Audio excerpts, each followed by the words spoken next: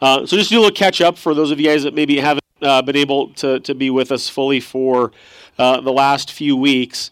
The first part of James chapter 1 starts out with James telling us to count it all joy, my brothers and sisters, when you meet trials of various. Am I cutting out here, Mike? That kind of messes with us for someone to say count it all joy when you go through trials. How many of you have been through something that you would consider a trial? Probably most, if not all of us. And in those trials, how many of you have thought, man, this is awesome? Probably not any of us. And if you have, you're a better person than I am. Yet James, just like right out of the gate in this letter, says, count it all joy, brothers and sisters, when you meet trials of various kinds. And he reminds us that these trials, the testing of our faith, produces something in us. There's actually a purpose in the trials that we go through. It produces in us steadfastness. And when steadfastness has its full effect, he says that we might be perfect and complete, lacking in nothing. And so what we take from this is that God actually has a purpose in the trial we go through. It produces something in us. There's a purpose behind it. And then he goes on to talk about some of these different kinds of trials that we experience. He talks about if we lack wisdom. Mike, switch to this handheld mic. He talks about if we lack wisdom, that all we have to do is to ask God, and God will give us wisdom. He talks about that when we struggle with pride, that God reminds us that we are broken and flawed human beings, all in need of a Savior. I have the same need of redemption as you do. And then today we're going to see that he's talking to us about temptations, another kind of trial of walking through temptations. And in all of these things, God is at work producing in us a steadfastness that draws us closer and closer to Him. There is no easy button in life. There's no easy button in the Christian life. Just because you come to Christ doesn't mean that there's an easy button where we can escape all of the hard things that people normally go through. We live in a fallen world that's broken by sin, and there are things that are just beyond our control. Death and disease, for example. We don't have control over that. Every single one of us at some point, if you haven't already, is going to lose a loved one. You may know somebody who has cancer or some kind of debilitating disease. And those are things that are beyond our control. But what the Bible tells us is that in the middle of those things, something that's true for the Christian that's not true for the non-Christian, is that God is working for our good in every difficult thing that comes our way. And so we look at these difficult things and we don't say that they're good in and of themselves. But what James is reminding us of is that we can have hope in the middle of difficult things, that God is working things for our good, that He's at work redeeming bad things, working them for the good of those who love Him and who are called according to His purpose, according to Romans 8:28. And so we have this incredible hope.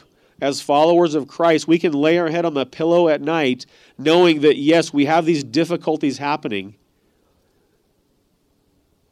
but the hope is that God is at work in it, and God is producing in you and in me something that wouldn't be produced apart from walking through difficult things. And so there's a sense in which we can embrace our difficulties. Again, not that we would say they're good in and of themselves, but because God alone can redeem, we have a hope that as we come out the other side of hard things, that there's actually a purpose in these difficult things. And so as we get into our passage today, James chapter 1, starting in verse 12, it says, "Blessed is the man who remains steadfast under trial, for when he has stood the test, he will receive the crown of life which God has promised to those who love Him. Let no one say when he is tempted, I am being tempted by God, for God cannot be tempted with evil, and He Himself tempts no one. But each person is tempted when he is lured and enticed by his own desire. Then desire, when it is conceived, gives birth to sin, and sin, when it's fully grown, brings forth death." And so James starts his letter saying, count it all joy when you meet trials of various kinds. And then as we get into verse 12, he says, blessed is the man who remains steadfast under trial. So James has this incredibly positive attitude towards trials. And that doesn't necessarily compute with us because we don't face our trials typically with a positive attitude. This has hit home for me in the last few weeks because my family's been walking through a difficult thing.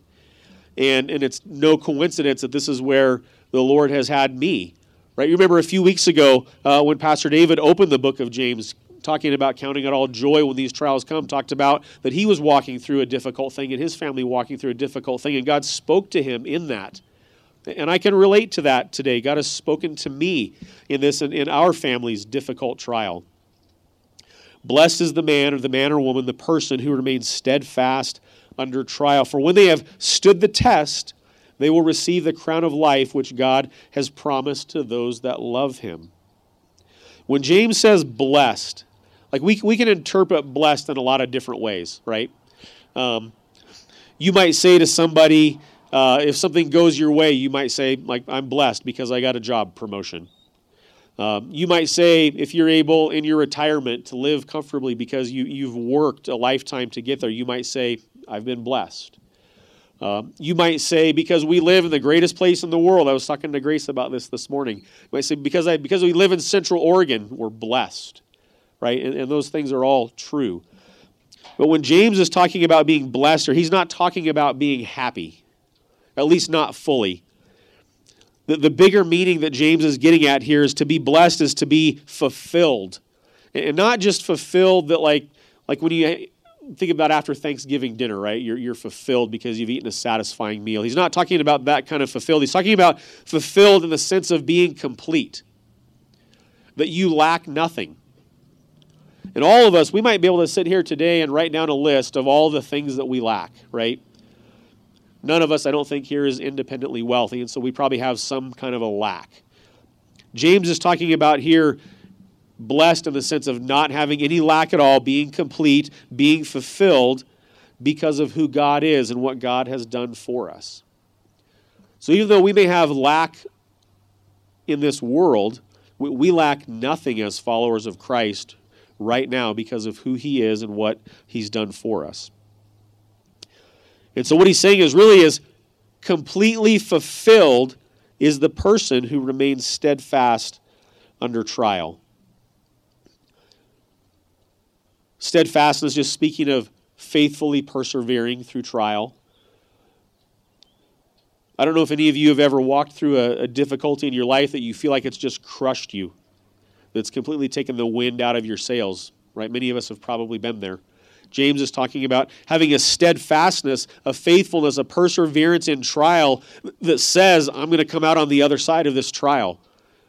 Not because I'm strong, not because I have it all together, not because I'm great, but because God will not let me down and God will not fail me. And when we faithfully persevere through these trials,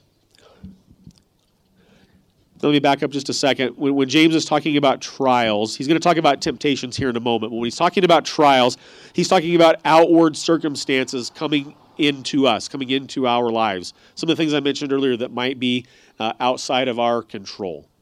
These outward circumstances that come in to our lives, and we're all of a sudden thrust into the middle of them and forced to walk through them. That when we faithfully persevere through those things, when we stand the test, we come out of it and we receive the crown of life.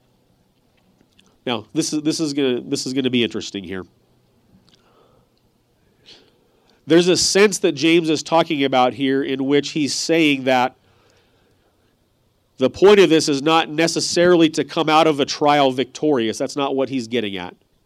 What James is saying here is that there's a testing that happens to your faith when you go through trials that is necessary.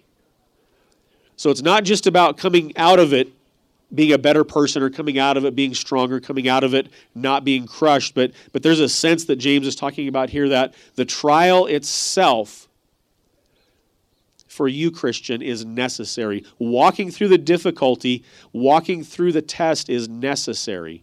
So it's not just the product, as one commentator said, but it's the process that also has value in God's economy.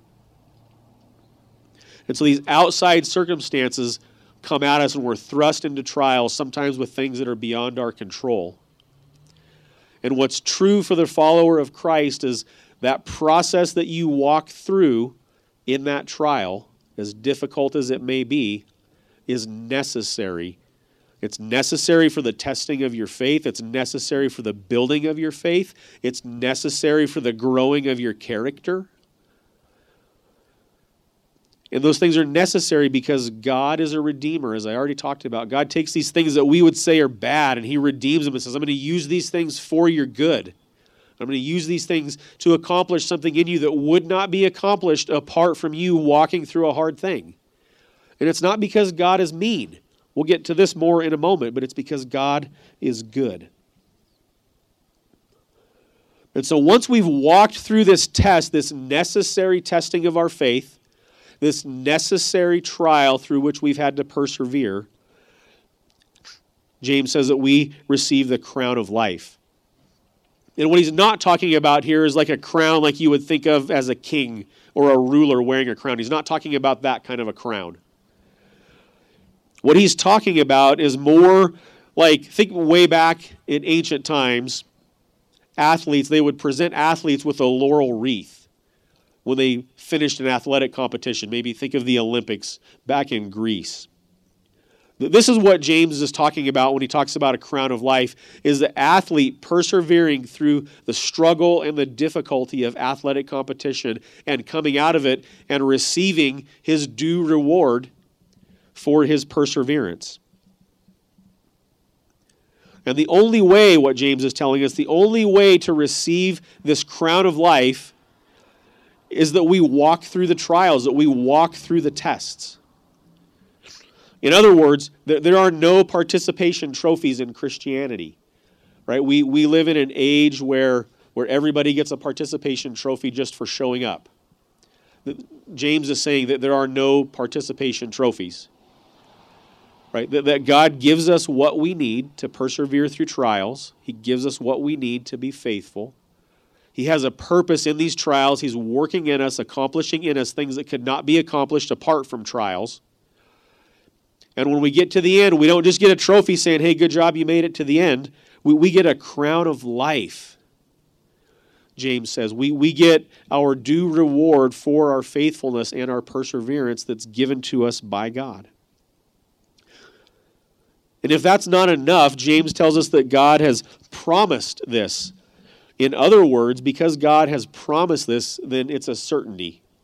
We don't have to question it. We don't have to wonder if it's going to happen. We don't have to wonder if it's true. When God promises something, it is a certainty. And he promises that not just to anybody, but he promises this crown of life to those who love him. In other words, to those who are committed followers of Christ, those who have recognized their own brokenness and their own depravity, to those who have said, God, I need you to redeem my brokenness, to those who have committed their life to follow Christ, those are the ones who receive the crown of life. Those are the ones who, in these God-ordained trials that he allows to persevere, that he allows to be faithful, that he accomplishes a purpose in their lives. That's all pretty positive right there. That sounds really good. I doubt any of you are sitting out there having much of a problem with any of this. You're like, yeah, sign me up, right? That's what I want. I want to be able to walk through hard things, and I want to be able to say, count it all joy. But there's another side to this coin that James gets into in verse 13. And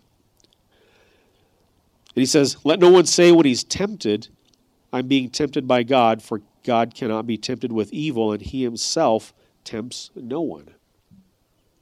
So trials. Count it all joy to walk through these various trials. Here's some various trials that you're going to walk through. Remember that God is accomplishing his purpose in these trials if you belong to him. Good news. Warning. When you're in the middle of these trials, don't say that you're being tempted by God. And it seems like maybe he's switching gears here, but he's really not switching gears. Trials, if we define them as kind of these outside forces, if you will, things beyond our control, things outside of us, coming our way, and we're being thrust into the middle of these circumstances that we don't control. James reminds us, in the middle of these things that you can't control out here, in the middle of death and disease, hard things, in the middle of those things, be careful, because temptation is lurking. And he doesn't really get into what kind of temptation is lurking here, but he just reminds us, like, don't be tempted to turn away from God in the midst of your difficulty. Don't be tempted to use your own wisdom in the middle of your difficulty. Don't be tempted, for example, to isolate in the middle of your difficulty. Don't let the inside voice dictate how you handle these outside circumstances. I always think of when I was a kid watching cartoons. You remember the cartoons, and they'd have like a little devil on one shoulder and a little angel on the other shoulder, and they're both whispering in your ear, do this, don't do that, do this, don't do that. This is kind of what James is talking about a little bit here with regard to temptation. He's talking about this inside voice saying, you know what? Here's what you really need to do in the midst of this difficulty. I know that the Bible says this, but you know what? Here's how you really need to handle this difficulty. James is saying, don't be tempted, and don't say that when you're tempted that it's God who's tempting you. Right? We believe that God is sovereign over all, which is to say that he's in control of everything. We believe that there's nothing that happens in the entirety of the universe that's outside of God's watchful eye. There's not one atom that splits anywhere that God is not in control of. Yet, he's also mindful of you and I. And because that's true,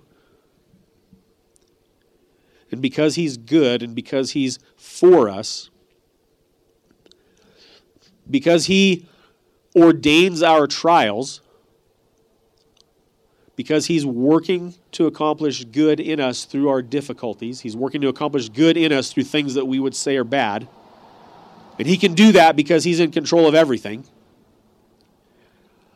that it wouldn't make any sense to say that God has tempted me to do something evil or to do something bad or to do something wrong.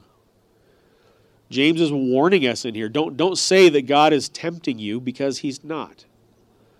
In fact, the opposite is true. God is working in your life for your good, Christian, in the most horrific, difficult circumstances that you could ever think of. So don't say that you're being tempted by God, because God can't be tempted with evil.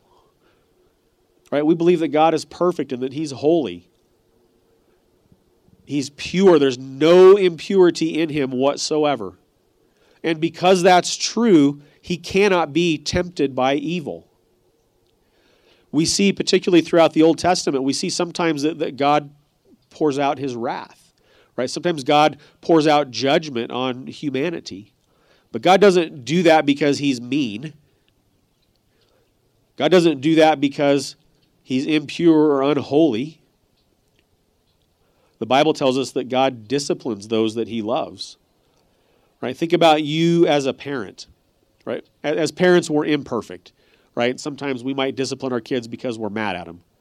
But sometimes we discipline our kids not because we're mad, but because we love them. And because we're trying to accomplish their good.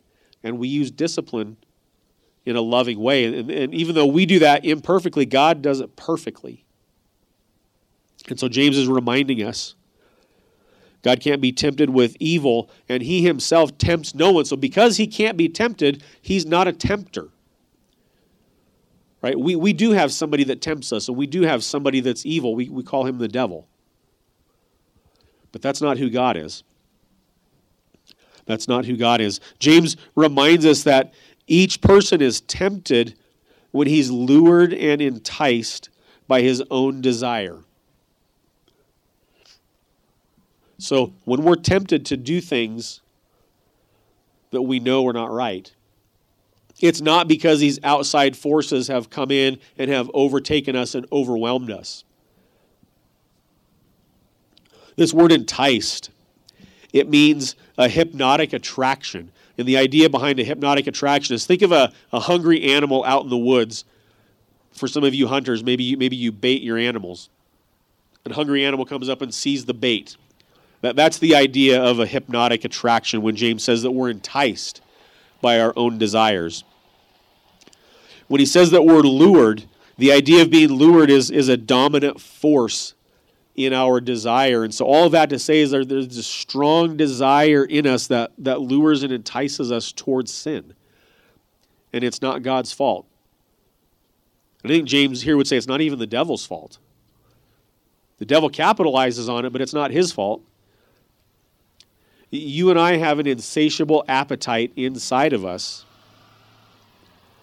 that we want to be gratified by any and all means necessary. And we can either find our gratification in God, or we can find our gratification in the things that this world has to offer. And I'm not saying that everything this world has to offer is bad. There are some good things that we can desire, right? It's good to desire healthy relationships. It's good to desire to maybe have some comforts in this life. Those aren't bad things to desire. But because we have this hypnotic attraction, this dominant force inside of us, we can desire things that are good in a bad way. And when we do that, James is saying it's nobody's fault but yours. And I hope it doesn't sound like I'm just piling on bad news today. That we're going to get to some good news here in a moment. But James is reminding us that there is one person who's responsible for your sin. And it's you. And it's me who's responsible for my sin. Nobody else. I can't say that somebody else made me do something that I didn't want to do or that I shouldn't have done. And there's one place that many places, but one place that I think of immediately where we see this in the Bible. And it's in Genesis chapter 3. You don't have to turn there. I'll just tell you the story. So God had created the heavens and the earth. He created something out of nothing. And as the pinnacle of creation, God made humanity. He made man and woman, Adam and Eve. He created them. And for a moment in time, creation was perfect. The creation was in perfect harmony with its creator. And I don't know how long that moment of time was. The Bible doesn't lay down a time frame for that. But creation was in perfect harmony for a time. And then that harmony was disrupted. And the reason that harmony was disrupted was because mankind, humanity, Adam and Eve rebelled. The creation rebelled against its creator. They were living in perfect relationship with the Father.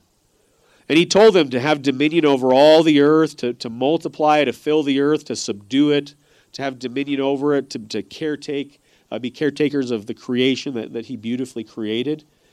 And he told them that everything is yours in all of creation, except for just don't eat the fruit of this one tree over here. And of course, what did they do? Right? What do we do as humans? We don't want anything so badly until somebody tells us that we can't have it. Right? And then we want it just because somebody said no. That's our human nature. They had all of creation to enjoy in a perfect relationship with their Creator. And he said, everything is yours except this one thing. And of course, they went towards that one thing. And what does that tell us? That tells us that as humans, that we have a bent towards sin. Right? The Bible would tell us that because that's true of Adam and Eve, that every human that's come after Adam and Eve, we've inherited that nature from them. We've inherited this bent towards sin. We've inherited this hypnotic desire, this indomitable force that causes us to gravitate towards sin and rebel against our Creator. Boy, the good news just keeps coming, doesn't it? But this is true. And James certainly would have this idea in mind when he says, be careful about temptation. Don't say that you're tempted by God, because God can't be tempted and he can't tempt. When you have this strong pull towards sin, it's because you have a desire to go there. And let's be honest, if sin wasn't enjoyable, we wouldn't participate in it, would we? If we didn't get some kind of satisfaction, we wouldn't gravitate towards sinful behavior. And so there is a part of us that gets satisfaction out of this. And James warns us that when you're lured and enticed by your own desire, he says that desire, when it has conceived, it gives birth to sin. And sin, when it's fully grown, brings forth death. Right? He's using an analogy of that we can all understand about conception, gestation, and birth. Right? Once the process of having a baby starts, it doesn't stop, right? Like once conception happens, wheels are in motion that can't be stopped if you just let nature run its course, right? We all understand that. And James is telling us the same thing here is true of sin, that there are wheels that get set in motion when we have sinful desires, that if nature just runs its course, they can't be stopped. That's what we see in Genesis 3 in the garden with Adam and Eve. Wheels got set in motion that through their natural course of things, they couldn't be stopped. And so what happened in Genesis chapter 3 when those wheels of desire were in motion? Adam and Eve rebelled against the Creator. The creation rebelled against the Creator. And what happened? God stepped down into the garden and he had to intervene. God had to kind of stop nature from taking its course, and we see this narrative throughout Scripture that this is our need to be redeemed. This is our need for the work that only Christ can do as he stepped into human flesh. Right? We're seeing a picture of the gospel being unfolded here. In order for nature to not take its course, an outside force had to step in and rescue us from the results of our own desires, because ultimately the desires that you and I are hardwired with lead us towards sin. And sin brings death. Ephesians chapter 2, verses 1 to 3, kind of gives us a concise picture of this more bad news. And I promise we're getting to the good news here shortly. The Apostle Paul writes in Ephesians 2 that you were dead in the trespasses and sins in which you once walked, following the course of this world, following the prince of the power of the air, the spirit that is now at work in the sons of disobedience, among whom we all once lived in the passions of our flesh, carrying out the desires of the body and the mind, and we were by nature children of wrath like the rest of mankind. Boy, the bad news, it just gets worse the more we talk about the bad news. Right? The Apostle Paul is confirming what James is saying is because of our desire towards sin, we're in trouble. We're in trouble and we're powerless to stop this trouble. As a matter of fact, the Apostle Paul says that by our nature that we're children of wrath. And if that's not bad enough, he reminds us that the rest of mankind, all of humanity is in this same boat. So it doesn't matter what your walk of life is. It doesn't matter what your past is or what your future is. You and I are all, apart from the intervention of Christ, children of wrath, along with every other human that inhabits the earth. Because we're enticed and lured by the sin that's in us. So that's the bad news. Okay, take a deep breath. Now we're going to talk about some good news. Verse 16 of James chapter 1. Do not be deceived, my beloved brothers. Every good and every perfect gift is from above, coming down from the Father of lights, with whom there is no variation or shadow due to change. Of his own will he brought us forth by the word of truth, that we should be a kind of first fruits of his creatures. So the bad news is that we have this sin that is inside of us. And because of our own desires, because of our own bent, our own rebellion against our Creator, we're lured and we're enticed towards things that don't please our Creator. And that's a problem. But the good news, James tells us, is not to be deceived, that every good gift and every perfect gift comes from above. Now here again, it seems like James is switching gears a little bit because we're talking about trials and we're talking about temptations and we're talking about hard things. And in the middle of this conversation about hard things, James throws out this comment, hey, every good thing, every good gift, that comes from God. And we're kind of left scratching our heads thinking like, what good thing is he talking about here? Right? We've already touched upon this. What's good about our trials? Apart from God's intervention in them, nothing is good about our trials. And I think James is reminding us that there's a sense in which we can be thankful for the hard things that we walk through as Christians. Because in the midst of the hard things, it's God who's good. The hard thing may not be good, but in the hard thing, God is good. And in the hard thing, God is producing in you, like we talked about before, something that can't be produced in you apart from that hard thing. Praise God for that. And so he's reminding us these good things, they come from God. And the fact that God can take the bad things in my life and redeem them, holy moly, that's good. I'm powerless to redeem the bad things in my life. And if there's no Christ involved in that sucks. It sucks to feel like you're in a position where you can't do anything. But because God is who he says he is and because he does what he says he can do, it's kind of freeing now to say that I'm powerless to redeem the bad things in my life, but God is faithful. God can and will redeem the things that I'm powerless to redeem. And so you know what? I don't have to lay awake at night wondering how I'm going to fix this or that. Because I know and I believe and I trust fully that God is working for my good when I can't even see what that good is. That's a powerful truth, you guys. It's a powerful truth. We have an enemy who seeks, the Bible says, to kill, to steal, and to destroy us.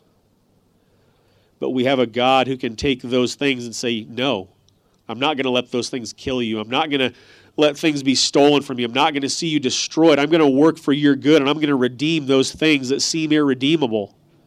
And I'm going to do something that nobody else can do in the midst of it. And when we begin to think otherwise, James would say that we're deceived. We're deceived by our enemy when we give in to being killed, being stolen from, and being destroyed. Every good and perfect gift is from God. In other words, everything that we need comes from God. Everything that we need. And only good gifts come from God, right? God can't be tempted. He's not a tempter. He's not evil. He's pure. He's holy. So that means that anything he gives you and me, it can't be anything but good. Think about that. If God is sovereign and if he ordains our lives, if there's not an atom that splits anywhere in the universe that's outside of his watchful eye, and if he cares for you and me, then anything and everything in the life of the Christian that happens to us, even the things that we would deem bad, they're good gifts from our Father because he's working in us to accomplish something that only he can accomplish. So everything we need comes from God. He only gives good gifts. I've said this before, it's not all about the end product, but it's every bit about the process as well. Right? God ordains the process in which we walk through this life, working in us and working through us. And then James tells us that there is no changing in him. There's no shadow due to his shifting. Right? Mike mentioned this earlier. Earlier in the summer, everybody's over here to this side in the shade, and as the sun has moved and the planets rotated, our shade has shifted, and it's changed. There is no shifting and no changing with who God is. Hebrews 13 tells us that he's the same yesterday, today, and forever, that he doesn't change. And so what God said yesterday, what God said thousands of years ago, what he will say thousands of years from now, should Christ return tarry, it doesn't change. It doesn't change. The promises that were written in this Bible that we read thousands of years ago still remain true today because God doesn't change. And if that's not enough, not only does he not change, but it says that he's brought us forth of his own will, that he has intentionally saved those whom he's saved. He's intentionally called those who have been called. If you're here today and you would say, yes, I'm a follower of Christ, it's because he's intentionally called you. He has brought you forth not of your will, not because you came to a point in your mind where you just thought, okay, being a Christian is the smart thing to do or the right thing to do. You're a follower of Christ because God said you belong to me.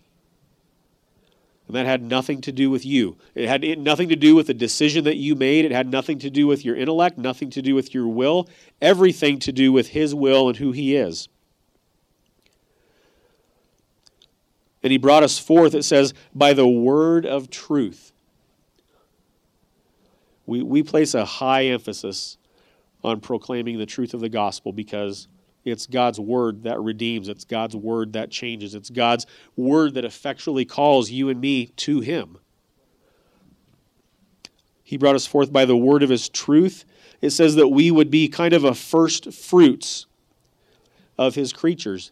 And that doesn't mean that we came first, because obviously we didn't. There's people that have come long before us. But if you think about the idea of the harvest, the first fruits of the harvest were really kind of a promise of what's to come, right? When you get the very first grape off of the vine, or you get the very first corn stalk out of the field, that's a promise that there's more to come, that there's more harvest to come. And so when James tells us that we would be kind of a first fruits of his creatures, the fact that God would save anybody, us irredeemable, messed up, sinful, broken, flawed human beings, the fact that God would save any of us shows that he'll save more of us. And so we engage in the ministry of the gospel, the work of the gospel, so that others can come to know Christ. Going back to Ephesians chapter 2, the Apostle Paul says this in chapter 2, verses 4 to 10. So remember you're children of wrath, you're dead in your trespasses, you have this nature with the rest of mankind that you're a broken sinner.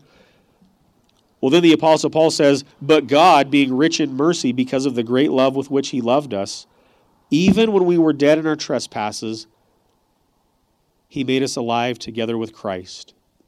By grace you have been saved, and he raised us up with him and seated us with him in heavenly places in Christ Jesus, so that in the coming ages he might show the immeasurable riches of his grace and kindness towards us in Christ Jesus. For by grace you have been saved through faith. And this is not of your own doing, it's the gift of God. Not a result of works, so that no one may boast, for we are his workmanship, created in Christ Jesus for good works, which God prepared beforehand that we should walk in them. What an amazing truth, you guys, as we bring this to a close. Every test, every trial that you face in life, if you're a follower of Christ, is not outside of the watchful eye of God. And not only is he paying attention, but he is purposing and ordaining in those tests and in those trials to work a good for you that could not be accomplished in any other way except for what you're going through right now. Charles Spurgeon says that if there were any other circumstance for you greater than the one that you're in now, then divine love would put you there.